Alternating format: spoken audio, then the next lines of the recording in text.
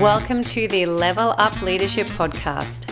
This is the go-to podcast for chronically busy leaders and small business owners who are ready to get out of the weeds and start leading. The weekly episodes have micro leadership lessons focused on how to level up your leadership and help you to be 1% better every day. It's all about growing your leadership wisdom, building your team, and being the leader people want to work for. So let's get into it. In episode 2 of the podcast today, we'll be talking about strengths and knowing your role and the strengths of your team.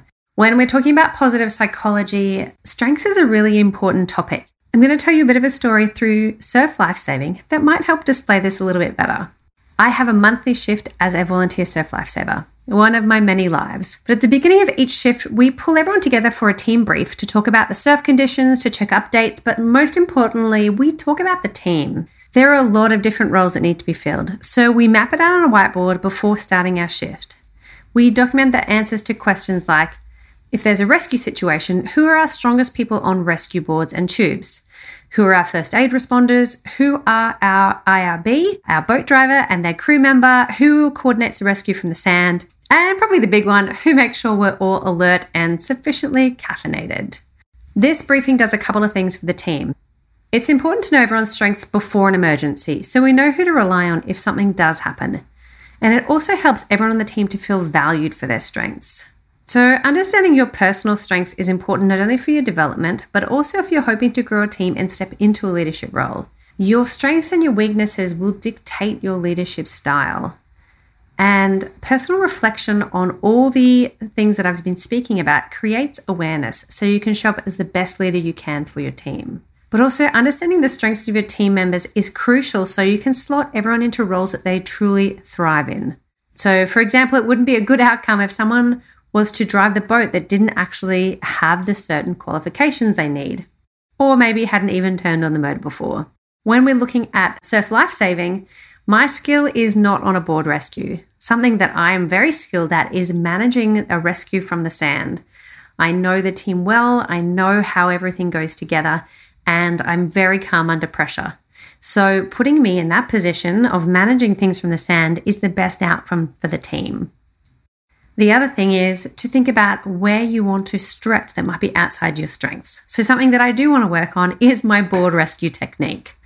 Now, the science behind strengths, it shows that when we use our strengths, we have a more significant positive impact on others, which improves our relationships, it enhances well-being and happiness. So basically, when we feel fulfilled and valued, we perform better in our many roles and we live happier lives.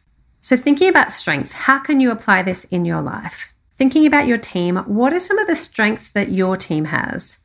Is it comfort with talking in front of a group of people? Is it being organized? Is it making sure that nothing ever gets missed from that list of checklists of what needs to get done? Talk to your team, find out what they love, where they love to thrive. I often say to people that you want to get 2/3 of your role in your sweet spot, the things that are your strengths, what you love doing and you thrive. And then 1/3 of your role to be a mixture of the crappy tasks that we all have, some crappy tasks that we have to do, but also the stretch. Sometimes when we talk about strengths, people say, well, that's not my strength, therefore I don't do it. And that's not exactly correct either. It's important to keep on learning and stretching and growing as well. So looking at your role, how can you get 2/3 in your sweet spot, your zone of genius, and 1/3 that's at stretch, but also notice that we're never going to have the ideal perfect job with everything we love in it. So just recognizing that falls in that part of the 1/3.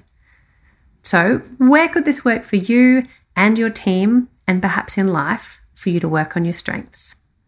If you are a small business and this episode has got you thinking about your team and your strengths of your team and how to build it, you might be interested in the free mini course that is available on my website. It's 5 questions to ask yourself before hiring your first or next team member. So that's even if they're a contractor, casual, or full-time. In this mini training, you will be able to discover what sort of business model you should be looking at, whether that's a solo, a hero, or an agency model, as well as your leadership style. Yes, even if you don't think you have one or you feel because you don't have a team, you don't have a leadership style, I guarantee you, you do. It will also talk about how you can decide what you need to delegate before you hire.